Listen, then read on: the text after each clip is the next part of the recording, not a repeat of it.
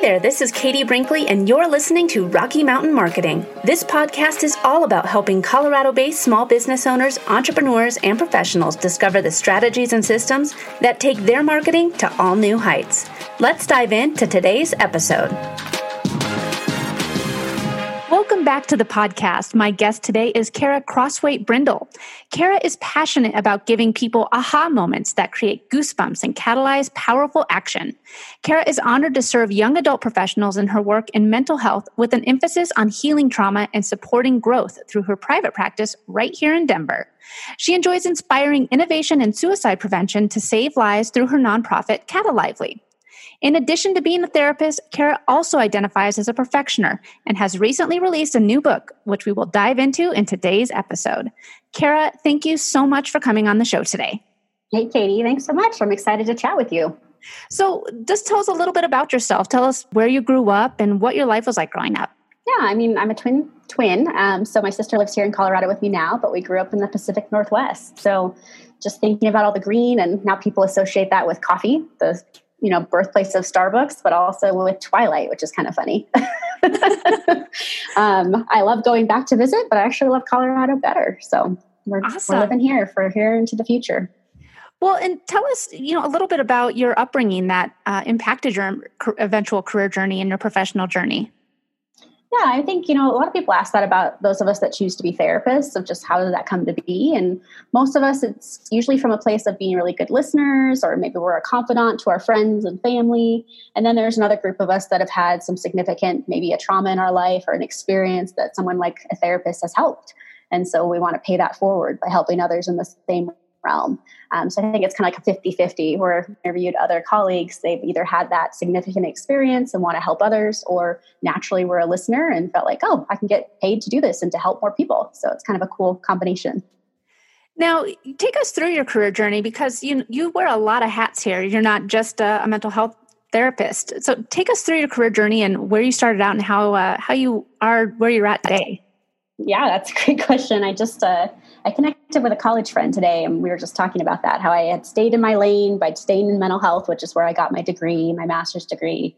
And then just recently I've embraced this new identity of being a perfectioner or a perfectionist entrepreneur, and just seeing how this has shaped my creativity and my businesses. And so I guess kind of in a nutshell, I started by doing therapy for a living and quickly realized that I couldn't do that for 40 hours a week. It was not sustainable. It was not good for me. It was not good for the clients.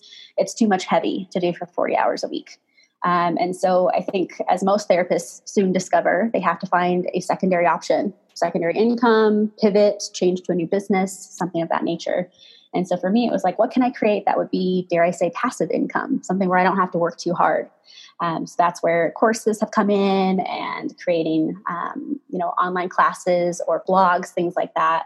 And then 2 books, one of which just launched last week. So I'm excited to see if that really makes a difference for the community, and if that actually transitions my position from full-time therapist to more of that entrepreneurial hat that I've been wearing lately. Yeah. And I think that, you bring up a good point of you need to kind of have a little bit of a break, especially in your field.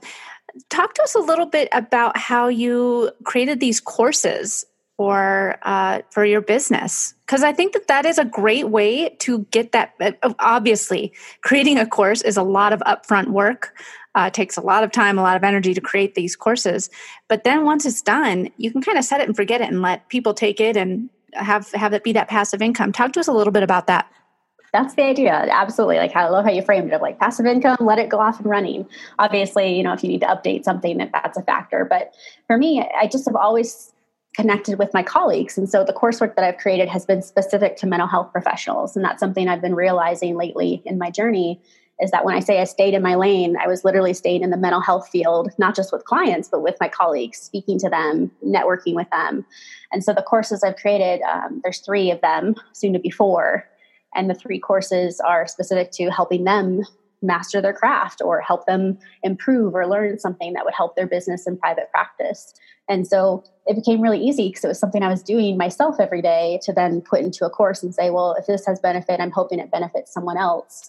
And it just seemed low risk, relatively easy to say, oh, I talked to you as if we're face to face. So can I do this through a course that's helpful? So with your courses, have you set those up to be through a certain platform so that they're pretty evergreen?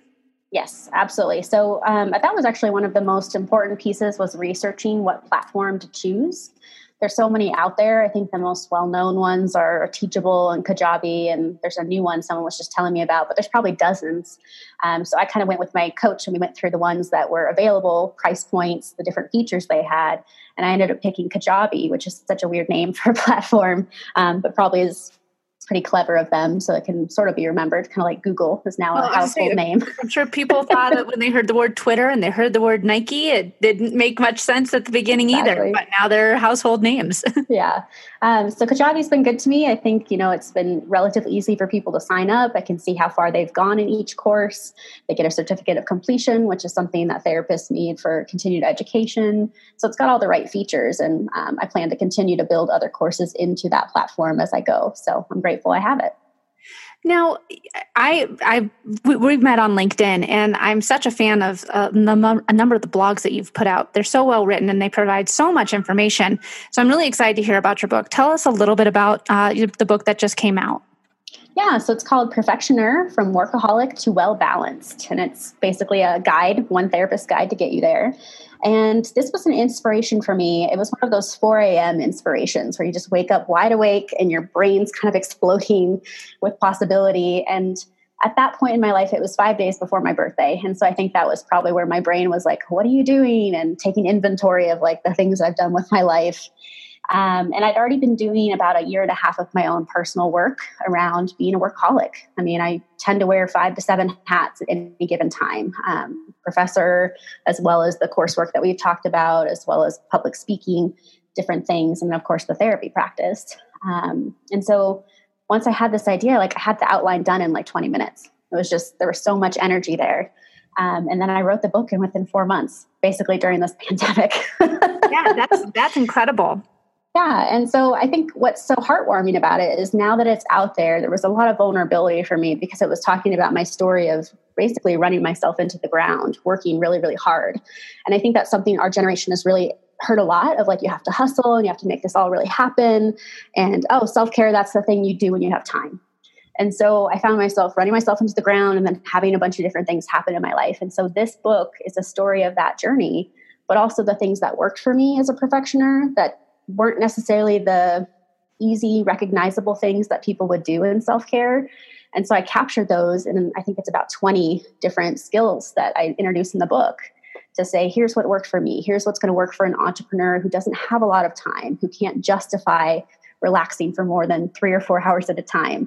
And so far, the readers are telling me it resonates, that it's humanizing perfectionism, and it's not necessarily making it about being negative or overworked, but it's like, how do you embrace that as a strength? Well, and I think that is something that all entrepreneurs and small business owners really have a hard time with, because there's so many hats to wear. And like you said, how I'm doing this, I'm doing that, I'm speaking, I'm also trying to provide therapy. And how do I juggle all that and do it to the best that I possibly can without running myself into the ground? And it's incredibly hard to be a perfectionist or want to succeed with your own company, because it's your own company and no one cares about it more than you. Right. So if you have to give it your all. And that's where I think a lot of small businesses and entrepreneurs decide just to throw in the towel, because I just can't do this anymore. And so I love that you put a book together to kind of help guide people and embrace some of that into. Yeah, I think it's relevant. Absolutely. And I think, I'm sitting here as I'm talking to you, Katie, I'm realizing that even just doing that work that I've done for the last 2 years, specifically around this perfectionist part of myself, it's drawn more clients my way that identify that way. So I have a lot of young professionals who are like in the medical field, or are nurse pre-med, pre-nursing, or pre-farm are the 3 that I'm thinking of, just being down the street here from the office. And just sitting here with them and having them work on those same skills that I was working on and continue to work on. Like, it's a process, and you have to choose to try and find balance every single day, because perfectioners are very easily, able to relapse back into the workaholic status where they're not taking care of themselves, not taking walks, not eating. just the things people recognize as, oh, that's not good self-care or you're burning out. So yeah. It's fun to talk to you about this because I'm just like, oh yeah, I feel like there's a lot more people in my orbit who are. Yes. And I think that it's burnout is a very real thing. And it's probably one of the biggest things as to why a lot of small businesses don't succeed. If someone is listening right now, who is an aspiring or new business owner, what is the single biggest piece of advice that you'd want to give him or her? I think for me, it's about surrounding yourself with like-minded people. I think that makes it feel a lot less intimidating and a lot less lonely. I think small business owners, part of that is the isolation that you were starting to allude to right there, which is, okay, we're working on our business. We're thinking about our business 24/7. We don't take breaks on weekends. We don't take breaks in the evenings. Like, we're constantly trying to think about the health and wellness of our business. And so by surrounding ourselves with like-minded entrepreneurs or people who inspire us, I know that for me has really rejuvenated my energy when I've questioned what I'm doing, or if I need some creative inspiration, just talking with them, having lunch, or in this case, a Zoom call, that can make people feel a little more reassured that they're on the right track. They don't have to do it alone. Now, I want to talk a little bit about how you focused on the social media, and you have a very strong presence there. Like I said, I follow you on LinkedIn, and you're very well written. And I think that it's great to have a presence on social media, in addition to putting out content like your blogs, engaging with other therapists, other business owners, having those graphics and photos that align with your messaging. Mm-hmm. Talk to us a little bit about how you figured out what was working best for you and gaining new traffic. I think it's definitely a learning curve, and I'm still working on it. In fact, my newest blog I'm trying to write about is some of the search engine optimization stuff that's like a foreign language. And there's so much to learn there. And I guess through working with coaches and other entrepreneurs, I just started to pick up on this idea that we are, in fact, our brand. It's not necessarily, the beautiful colors or the certain fonts, although those start to matter as you start to build a presence. Like, I had to get over the self-criticism and the vulnerability of being like, oh, I'm the face of my brand, whether I want to be or not. So having professional photos done or having them put on different marketing messages that are out there, getting comfortable having live video or video recordings and things like that for the online coursework or through social media. And so just watching some of the other big game changers and watching that they had all these great professional photos and I didn't get a sense that they were full of themselves was kind of reassuring to say, okay, this is a good strategy, that you in fact are your brand. And if you're offering a service, it really helps them feel like they get to know you. So that was a learning curve. That wasn't something I was super comfortable with the beginning. But I think now I'm just seeing it more and more in our community. So that's almost reassuring of like, okay, we're all doing the same thing. We must be doing something right. And that's one of the things too about social media is that when people decide to do business with your brand, especially if you're offering a service, like you said, if they know you and are used to seeing you, they'll feel like they want to do business with you or refer you for business because they see you as a friend. They feel like they know you because they've seen your pictures. They've heard how you talk. They've heard your messaging. They like what you're writing. And it's just going to help boost you for your potential new clients. And it's a great way. I don't think it's self-centered or conceited at all to have branding photos done. It's just really going to help your audience get to know you better. So tell us a little bit about your model for finding those new clients and customers these days. How are you finding and engaging and selling to your new audience? I think you mentioned LinkedIn, and so I feel like that's going to be another big group of people that I'm trying to access because I feel like that's where a lot of the business like-minded folks are found. And so, just familiarizing myself with some of the LinkedIn lives that are now a thing and some of the video content, making sure I'm posting every day, starting to pivot and posting more blogs that are business-minded versus therapy-minded, because you'll see a lot more of those are therapeutic in nature originally. And so, something I was just being educated on today is just like ads. What does it look like to invest some money into Facebook ads and make sure that we're hitting a certain demographic? Where's our ideal audience like to be? What social media platforms are they using? And so for me, looking at kind of the young entrepreneur, dare I say millennial entrepreneur, like we know they're still mostly on Facebook and Instagram. And so those are two platforms, for example, that I'm going to be trying to invest a little more time and energy into, as well as LinkedIn. And I think that, too, you have to know where your audience is and investing your time there. And you're going to be going after young millennial business owners and that are just starting out, that could be the perfectionists and just or the perfectionor, as you so eloquently put it. And I love that. It's a great term. But I think that it's great to know where your audience is and to try and attract them where they are instead of just being on every single social media channel, because not every social channel is right for your messaging. And knowing which one is where your audience is and just going in all in on that is huge. Yeah. Well, and I think also just the time spent, like people who make that their profession, they have so much they could be doing on social media. You could be constantly posting and be exhausted. And so, I think even just with this ad component I'm about to embark on with the book, we're being told, have an A versus B version and see which one tests better, which one gets more clicks or responses. And so there definitely is a strategy there that I'm just learning myself. And I feel like that's an education for all of us of like, how do we do this and do it well? We'll see. And I think it's really interesting too, because like you said, if you have been following me on LinkedIn for a while now, you'll see that my messaging has changed from being, therapy focused to being more business focused. And I think it's great that you're sharing your messages and what you're learning, as you're learning it. Like, oh, I'm going to write a blog on SEO, and man, this is like a foreign language. And that's how I feel a lot of small business owners feel. They're like, oh my gosh, I don't understand any of this. And it is really hard. How do you feel confident in your research and writing these blogs on these topics? Like I said, I love your blogs that you write. They're very well written and they provide a lot of knowledge. Definitely try and follow her blogs because they're very well done. So how do you find the right messages and the right research to share with your audience? Yeah, I think, in that transition from like, okay, I'm speaking to other therapists and now I'm speaking to business owners and entrepreneurs. I think even in the process of writing the book Perfectioner and just the steps I've taken have made it really easy to say, okay, I'm working on this week. Is this relevant to other people? Is this, as part of my journey, something that other people could then resonate with or value from? And so with that in mind, like the branding question has shown up and just now branding this book and identifying that this is really a book about my journey and the vulnerability. And then of course, some skills and some self-help focus to like empower others to not go to rock bottom or drive themselves into the ground. And so with that in mind, like, I don't know, it's a process. So the last couple of weeks, I feel like the creative juices have just been flowing. And now that I've written 2 books, I'm really trying to write every week. And so I think that's really where the blog creation is coming in. But as I think about the latest couple blogs, it's been conversations with people. It's someone asking me a question. Hey, how did you learn to do this?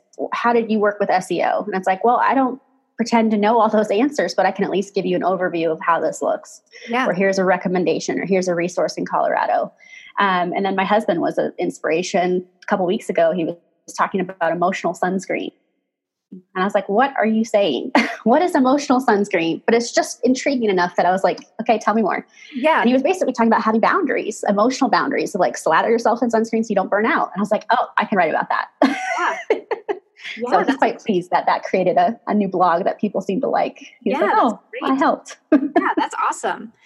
And I think that going back to your book, talk to us a little bit about how it is a real thing to be burnt out with your business, and some of the tips that you would kind of just tell these people that are about to throw in the towel and say, I just don't think I can do it anymore because I'm getting 2 hours of sleep a night and I'm at the shop, 18 hours a day and we're still not making money, or any number of reasons for them to just be done with it.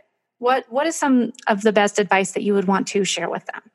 Yeah. So I think of the 20 odd things that show up in the book, there's kind of the top 3 that I keep thinking about the most. The first of which we kind of started to talk about, which is who's in your orbit. So asking yourself, who are the people you surround yourself with? Are they people that energize you? Are they people who encourage you and hold you up and, inspire you to do the next best thing for your business? Can they help get the creative juices flowing? In contrast to those that exhaust us, that make that burnout all the much more intolerable, that drain us, that really just don't serve the limited time we have as entrepreneurs. I think, we're all saying, oh, we're so busy. And so thinking about who's in our orbit, who can we control being in our orbit, who do we want to invest energy in versus maybe we need to let this relationship go or set it to the side. So that was a piece that really resonated with me, and feeling like I was pulled by so many people to do so many things, that when I learned to ask myself, who's in my orbit? Who do I want in my orbit? It almost gave me permission to then say, here's the people I want to spend some time with if I have that time. So that's number one. Number two is remove the badge of busyness. And that actually originally came from Brene Brown. She was talking about this badge of busyness that Americans love to wear of, how are you? So busy. How's life? So busy, right? Like it's just something that people almost wear with pride, as if it's a badge on their shirt. And it's really not helping us have self-care or work-life balance. Like, oh, we're just supposed to hustle, hustle, hustle, and never sleep, never eat, never do anything good for ourselves. And so part of this book is saying, okay, recognize when you're doing something just to be busy. Recognize when you're doing something just to fill the time because you're used to going 100 miles an hour. And I'm really good at steamrolling like that. That was part of my workaholicness of like, oh, I have a gap in my schedule. What can I do with this time? And so helping people slow down and say, can you recognize this for what it is? Is this intentional? Is this helpful? Or are you just trying to fill the time to stay busy? So those are kind of the top two. And then the third one would be this idea of multitasking that we all think we're so good at. And this idea like, okay, you only have so much energy, so where are you putting it? And when you have this to-do list, how many things are on that list? You know, in the therapeutic community, we say no more than 7 things, because 1, you're not going to remember more than 7, but 2, that's a lot of things for a day or a week or a month. And so when I was being taught how to streamline my focus and bring this all back into check, they're like, okay, write down all the things you want to accomplish in this next 6 months. Well, you can imagine that list was pretty long for a perfectionist or a perfectioner. But then they said, okay, I want you to pick your top 10. Okay, so you do that. And then they're like, okay, so now that you pick these top 10 that you have told me are your priorities, you cannot work on any of the others. Can you imagine the reaction that most people are going to have when I say you can only focus on 10 things? There's resistance. There's a bunch of maybe some anger, some resentment. And yet when I did it myself, I was so much more productive and so much more happy because I was feeling like I was streamlined. I was focused. I wasn't being pulled in those 5 million directions. So that's just a very, quick snippet of like 3 of the 20 plus things that are in the book for people to explore and try out and see if it helps them. I love it. Now, before we finish up, is there anything else I didn't ask about during today's discussion that you think is important to share? I absolutely am in love with, like I said, with your writing, and I think that your book sounds phenomenal, and will really resonate with a lot of small business owners because, like I said, there's so many hats to wear. There's always ways to be busy. You're always multitasking, and it's so hard to. Like you said, you get 10 things. Yeah. Those are the 10 things you get to do. And then you have to, figure it out. And I think it's one of the things that many entrepreneurs struggle with. Absolutely. And then say no to all those things, right? Of like, I have this new idea, but I have to say no until this one of these 10 things is done. Yeah. And so it really is a lot about distress tolerance and, diligence to get something done. But I found that those 10 things were going so much faster when I wasn't getting distracted by something else. So I hope that listeners can be reassured by that versus the visceral reaction that showed up of like, no, I refuse to only focus on 10 things. It does make us feel more healthy and more focused. So I'm hopeful that they can experience that too. Awesome. Well, Kara, I really appreciate you coming on to the show today. This has been such a great conversation. Where can we find out more about you and your business online, and where can we buy your book? So the book is on Amazon. So it's both Kindle and paperback. So it's one of those awesome, you pay and they print a custom copy for you and you get it in the mail 2 to 3 days later, depending on what you've got going on. And then for the blogs and stuff, that's actually from our website. So it's Crossweight Counseling PLLC. And so people can go on there. There's probably at least a good, I would say 50 blogs on there now because it's been out for a couple of years. But I think, as you named, some of the most recent ones are really going to speak to business owners. So I'm hopeful those will be helpful. But yeah, those are kind of the 2 main areas. I'm on social media, mostly Facebook, which is, I guess, normal for my demographic. Awesome. Well, I will make sure to include links to everything in the description of this episode. And thank you again so much for coming on the show today. Absolutely, Katie. Thank you. Thanks so much for listening to this episode of Rocky Mountain Marketing. As always, I'd love to hear from you. You can visit my website at www.nextstepsocialcommunications.com or connect with me on LinkedIn. Just look for Katie Brinkley. Let's keep taking your marketing to new heights.